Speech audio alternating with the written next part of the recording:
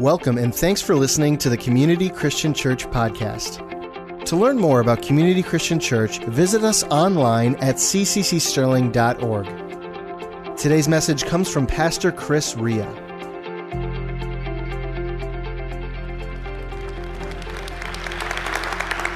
Good morning, everyone. It's so good to worship with you this morning. It's good to just spend some time together in God's Word.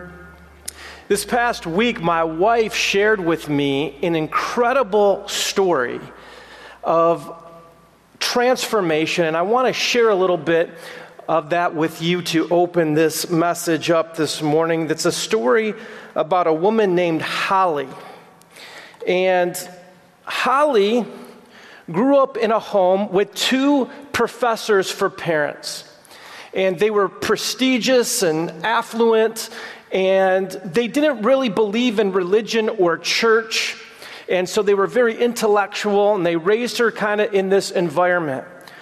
Holly, unfortunately, went through a little bit of tragedy. She was abused at a young age, and then at 12, her parents decided to get divorced. And because of these two events in her life, she went into a deep depression.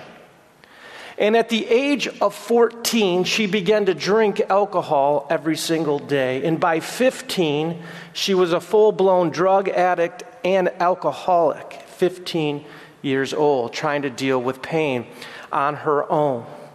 As she continued down this path, by the age of 16, she had her first abortion. And then from around 19 years old, she spent some time in jail when she got arrested for DUI. And then her life even got a little bit more tragic. Aren't you glad you came to church this morning to hear about this amazing story? From 19 to 21, she got involved in a very toxic relationship with a guy who ended up trafficking her out to other people. And she actually ended up getting fired and broken up by that guy because she kept coming to work drunk.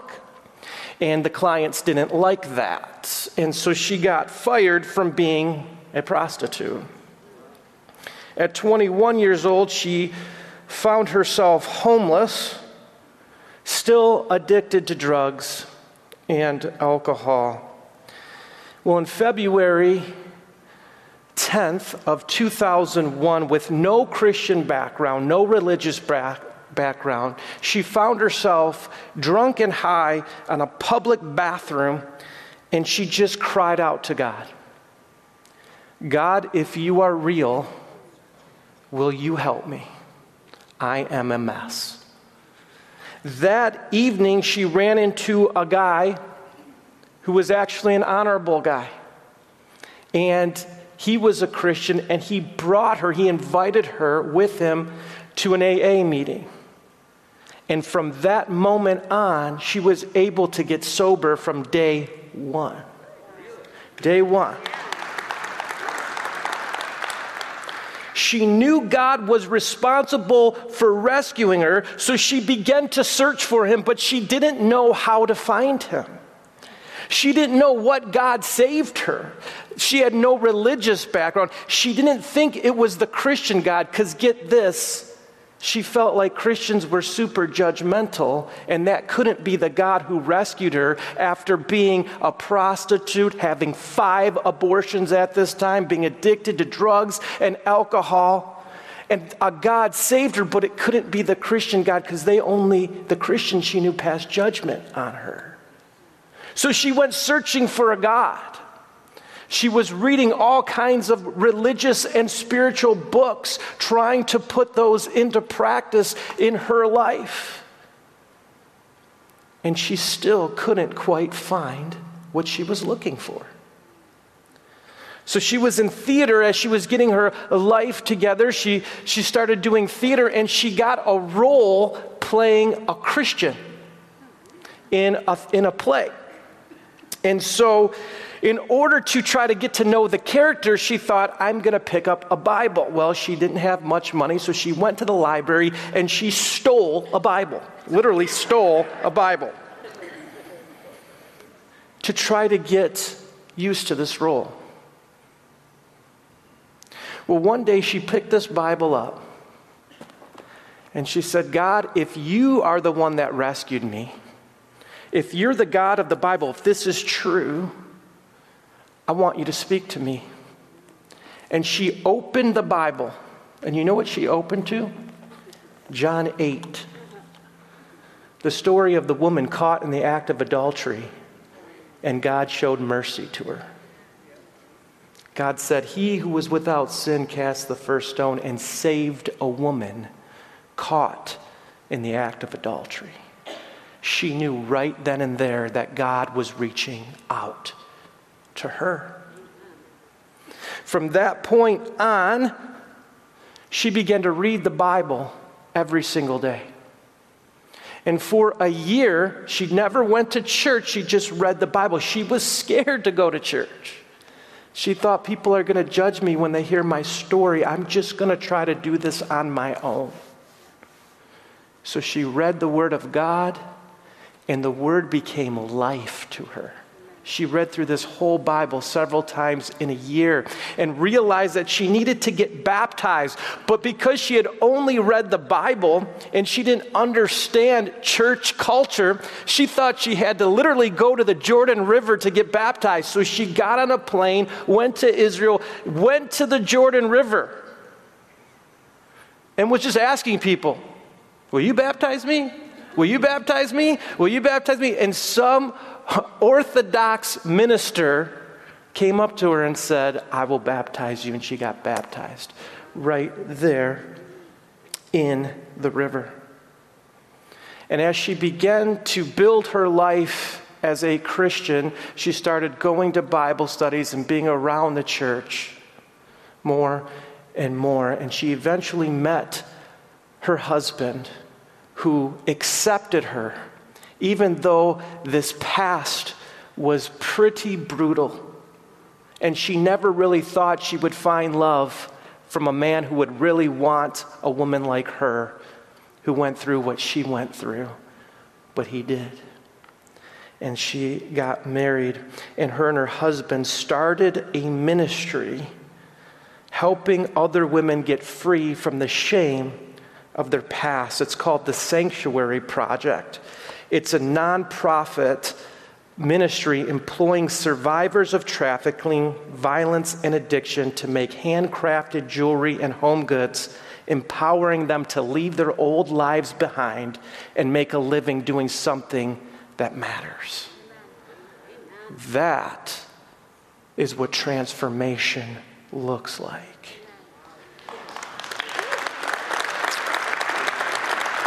You see, God turned her past pain into purpose.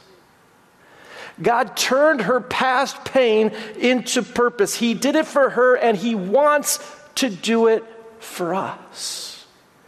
That's why sometimes we go through pain. It's because when we come through a painful situation, we now know how to deal with that and help others going through that same situation. You see, here's the truth. Life does not always go the way we think it's going to go. Can I get an amen? Amen?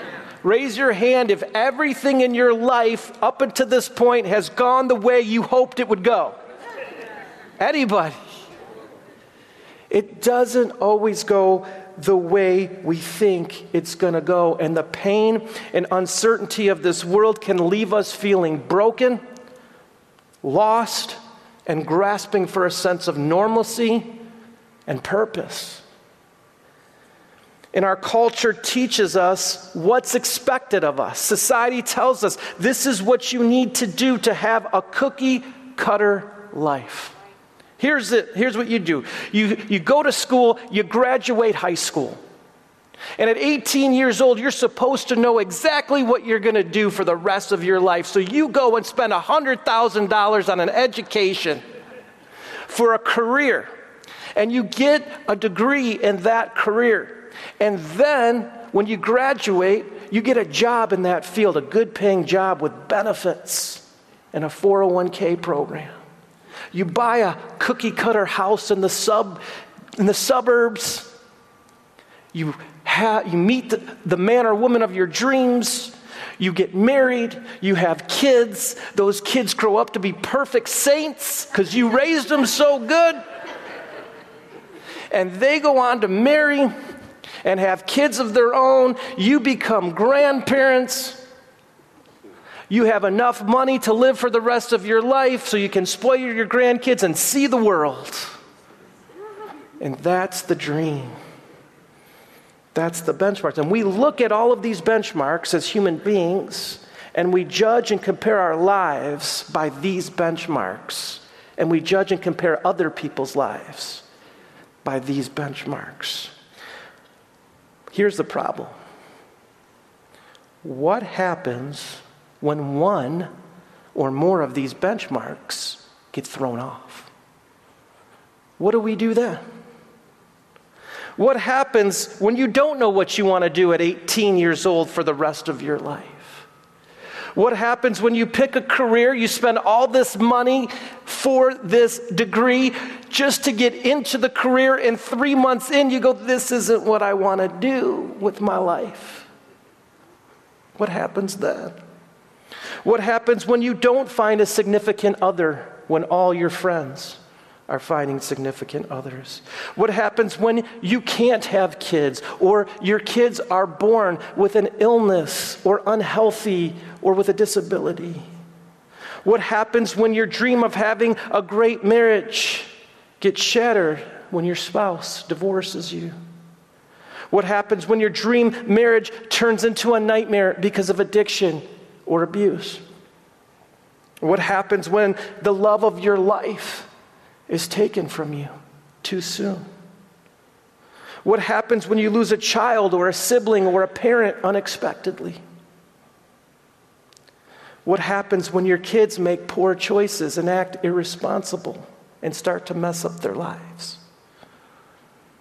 What happens when you're diagnosed with a chronic illness or disease? What happens when you have so many kids that you feel like your life will never be normal again? What happens when you realize you're 50 years old and you have no money in the bank and you don't like your career and life just is unfulfilling? What happens then?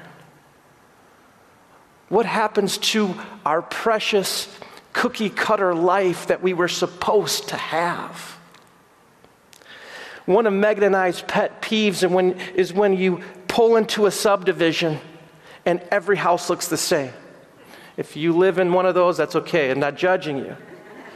If you build those kinds of subdivisions, not judging you either. But we love when you pull into a subdivision, everything's different because there's creativity in it. There's beauty in it.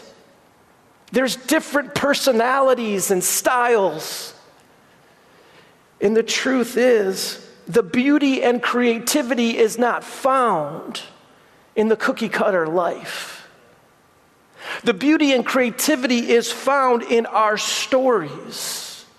Our stories of how God takes ashes in our life and makes them beautiful. That's what the Bible says, is He makes beauty from ashes. That's the beautiful part of our lives. When our lives don't go according to plan, it forces us down a different road, a different path, maybe one we don't really want to be on. But in time, if we stay down that path and we continue to heal and grow, there will be beauty out of that story if we let God heal us. This was no different than what happened to God's chosen people, the Israelites. Their lives didn't go the way they thought they were going to go all the time. In fact, God made a powerful promise in the book of Genesis with a guy by the name of Abraham. I want to share this promise that God made to Abraham. It's in our Bibles in Genesis 17, verse 3. I want to share this verse with you. And don't make fun of me, I got to put glasses on.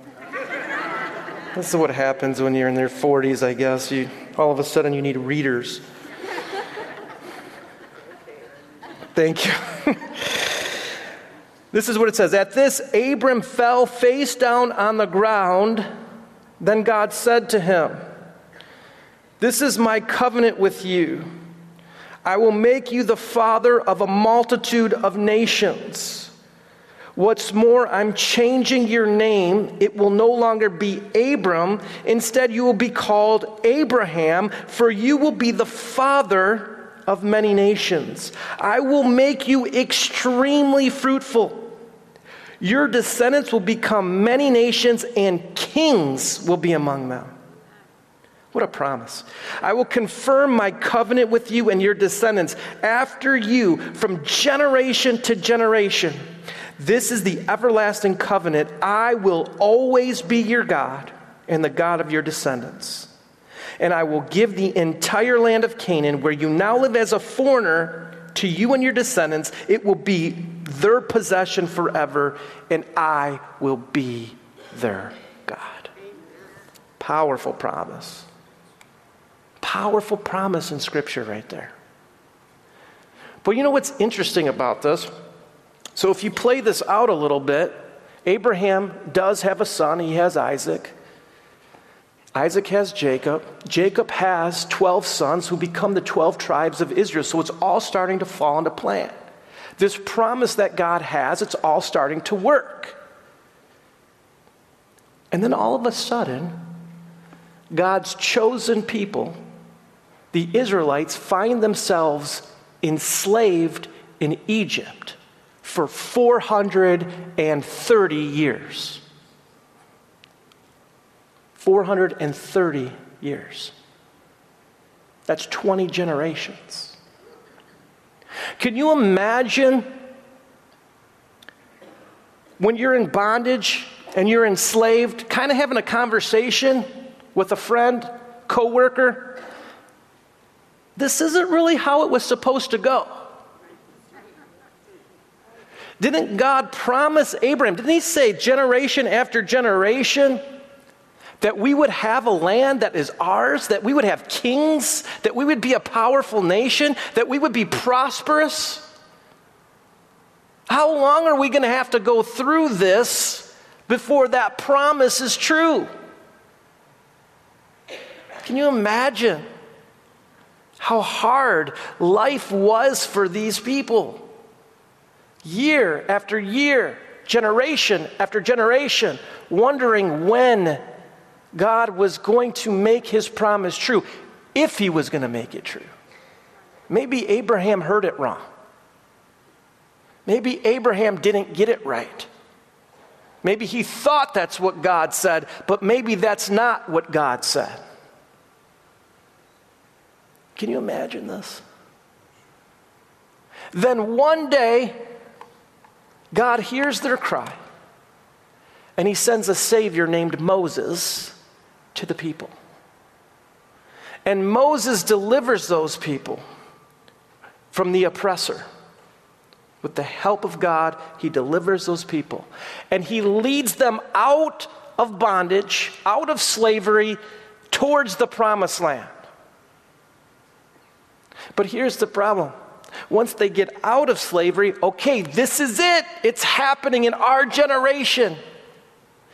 The excitement was mounting. We're going to actually have our own stuff. And as they're leaving, not so fast. 40 more years they had to stay in the desert. And some people believe that they had to stay in the desert because God was punishing them for not having enough faith to believe that they could possess the promised land.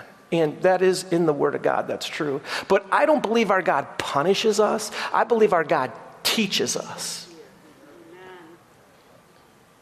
They weren't ready to be a powerhouse nation. Their mindset wasn't quite there.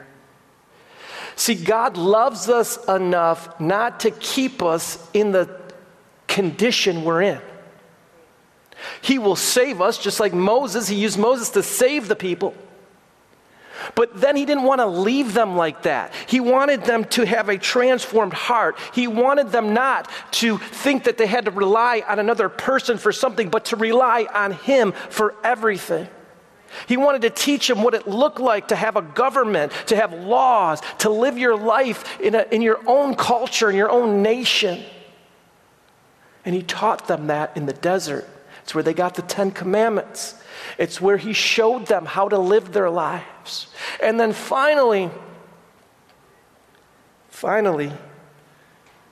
a great leader by the name of Joshua leads the people towards the promised land. But they didn't just get it. They had to fight for it. And they fought with God, entered the promised land, the land of Canaan, took it, possessed it, and became a powerhouse nation. But it took a lot of time. Once they were in the promised land, that's when they began to thrive. That's when leaders started leading, builders started building, farmers were farming, entrepreneurs were creating economy and business, and spiritual leaders were discipling the people. It's something amazing when God turns our pain into purpose. And that's the whole point of this acts of service that we're talking about in this series. Sometimes we think, okay, I just got to serve somewhere in the church, and that's great. That's a great place to start. But I believe your calling and your purpose and your point of service is to take your past pain and turn it into purpose. This is what God does. He is always redeeming our lives, whether we make our own mistakes or life just didn't go the way we thought from no fault of our own. He's healing, he's restoring, he's redeeming, and he wants to use us to make a difference. That is what happens. I like to say you become an expert in anything hard you've walked through. If you've gone through something hard and you're sitting in the seat, you're watching this today, and you haven't given up, you're an expert. You are an expert at something. If you walk through a painful divorce and you're now living a happy and joyful life despite your pain, you're an expert on how to get through that. If you've walked through a tragic loss and you're coming to church and you're still trying to move forward in your life, you've become an expert or in the process of becoming an expert on that. If you've struggled with physical or emotional pain, but you're living a full life and moving forward in it, you've become an expert at that, and you have something to offer someone else. You see, God wants to use the pain of our past to make a difference in other people's lives. This is what he does for us. He makes beauty from ashes. And the truth is, when you go through something hard, you want to hear from someone who kind of went through what you went through. You know, I love the body of Christ and I love the church. But sometimes we jump in and have opinions and try to bring healing to situations that we really don't understand. And God bless us. He can use people to comfort anybody. But when you've walked through something hard, and someone else is walking through something hard, they want to hear from you. I was scrolling through my Facebook feed the other day, and I came across a friend of mine from years ago, female, and she had just walked through a painful divorce. My age, couple kids at home, and she put on this post, "I never thought my life would turn out this way. I need a little encouragement today." And I thought about responding and trying to give her some encouragement, but I'm like, I'm going to wait. Because I believe that someone who's walked through something similar to her can offer her more than I can. Not that I can't encourage her, But I thought, I'm going to see what happens. And sure enough, another friend of mine, female, who walked through the same exact thing about 10 years earlier, came through it, got remarried. She responded. And she had so much wisdom and compassion in her response. She knew exactly what this woman was going through. And she knew exactly how to get through it, because she did it. And she gave this list, and I'm like, that is so powerful and wise. And then underneath, the original commenter said, thank you so much for chiming in. Out of all my friends, I was hoping you would, because I know you know what it's like to be me. I'll get through it. Thank you for the encouragement. This is what happens with the body of Christ. You have a story to tell. You have a place to minister to people. And most of the time, it's found in our pain. But I love that Jesus loved us enough not to keep us in pain, but to constantly heal and redeem. And today is a communion Sunday. If you're here with us, communion is found in the seat in front of you. You can grab your communion at this time. And I want to lead us through communion this morning. And I want to look back for a moment at the Israelite story and how that relates to Jesus. You had a group of people who were in bondage, who were enslaved and weren't free. You had a man who went and rescued them. You had a man who cared so much about them, didn't leave them the way he found them. Brought them out of bondage, out of their slavery, redeemed them, taught them a new mindset, and then brought them into a land where they could use their gifts to make a difference. This is a picture of what God did for us through Jesus.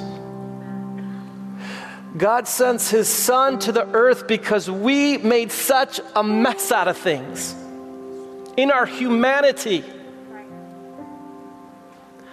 We made a mess out of things.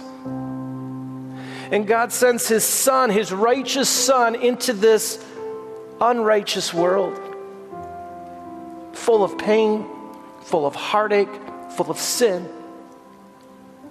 And Jesus, at 30 years old, it's the name of the series, 30. 30 years old, started a ministry that was different from other people.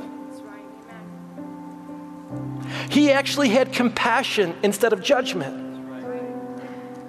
He actually went to the people no one else would minister to. Poor people. People who were addicted, enslaved, homeless. He went to this group of people no one really wanted to minister to.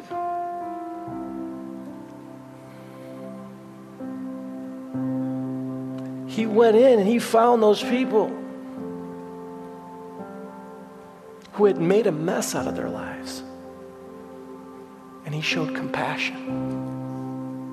And he redeemed them. He saved them. That's the beauty of grace. You have bread and juice in front of you this morning. Represents the body and the blood of Christ that was broken for those people, for us.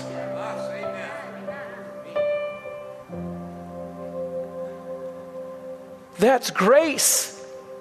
It's because of nothing on our own. He rescued us from our sin, our shame, every bad choice we ever made.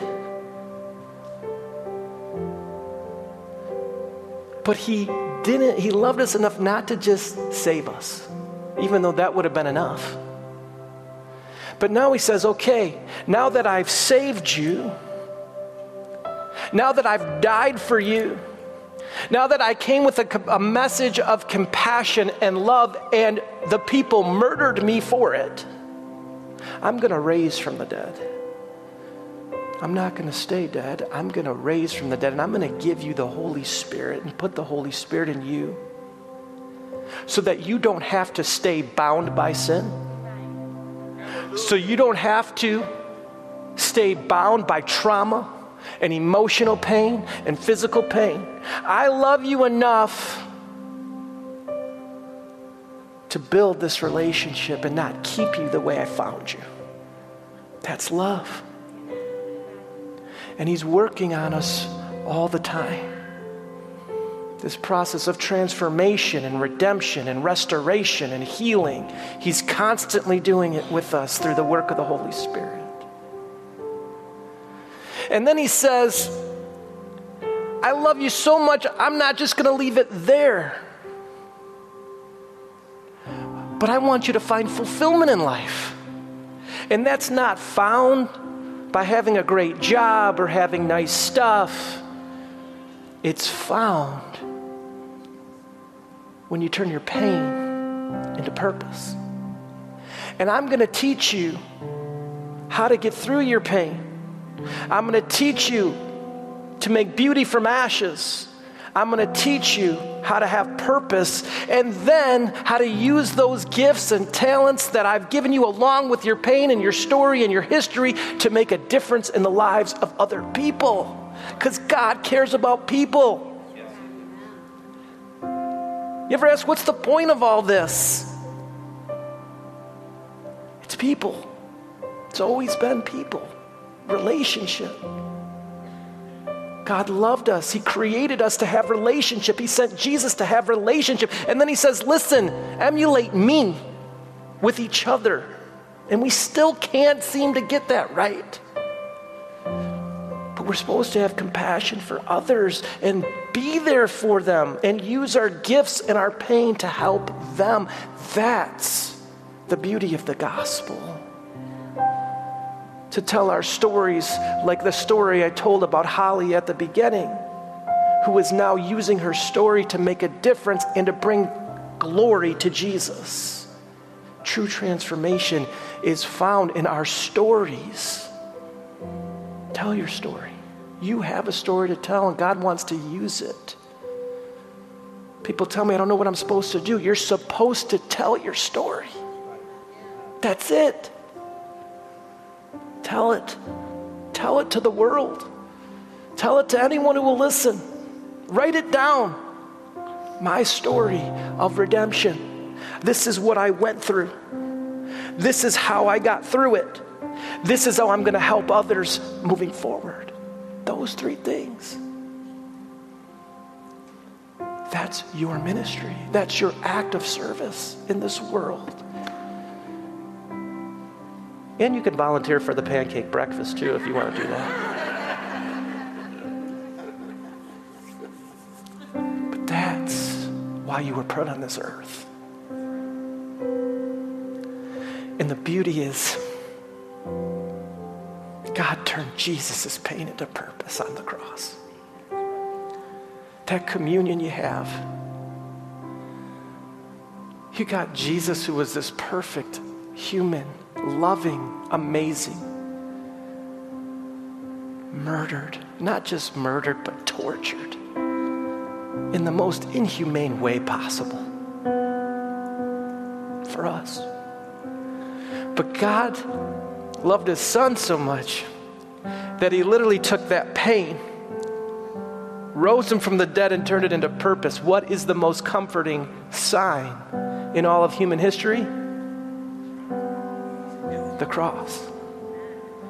That symbol has brought more hope and peace to this world than any other symbol in history. God used it. This isn't a God who can't identify with pain. This is a God who saved you through his own pain. No other God would do that. But he did. And he turned his own pain into purpose, his son's pain into purpose to redeem us. And now it's our turn when we go through hard things, which we all will. We can either turn away from God or turn towards a God who can relate to our pain and use us to relate to others. So I want you to bow your heads with me. We're going to receive communion. And here's what I want you to do when you receive communion this morning.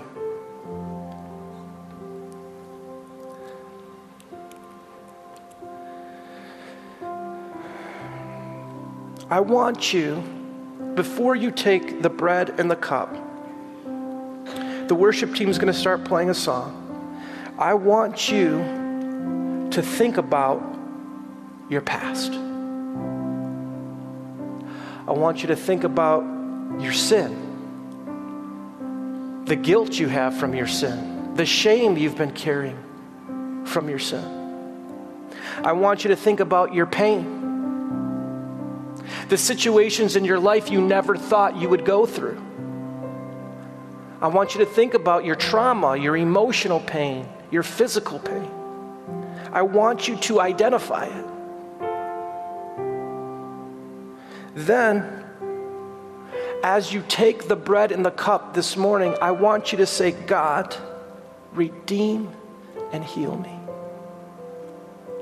Father, would you redeem my story? Would you redeem and forgive me of my sin? Would you heal my emotional or physical pain? I know it's found in this cup.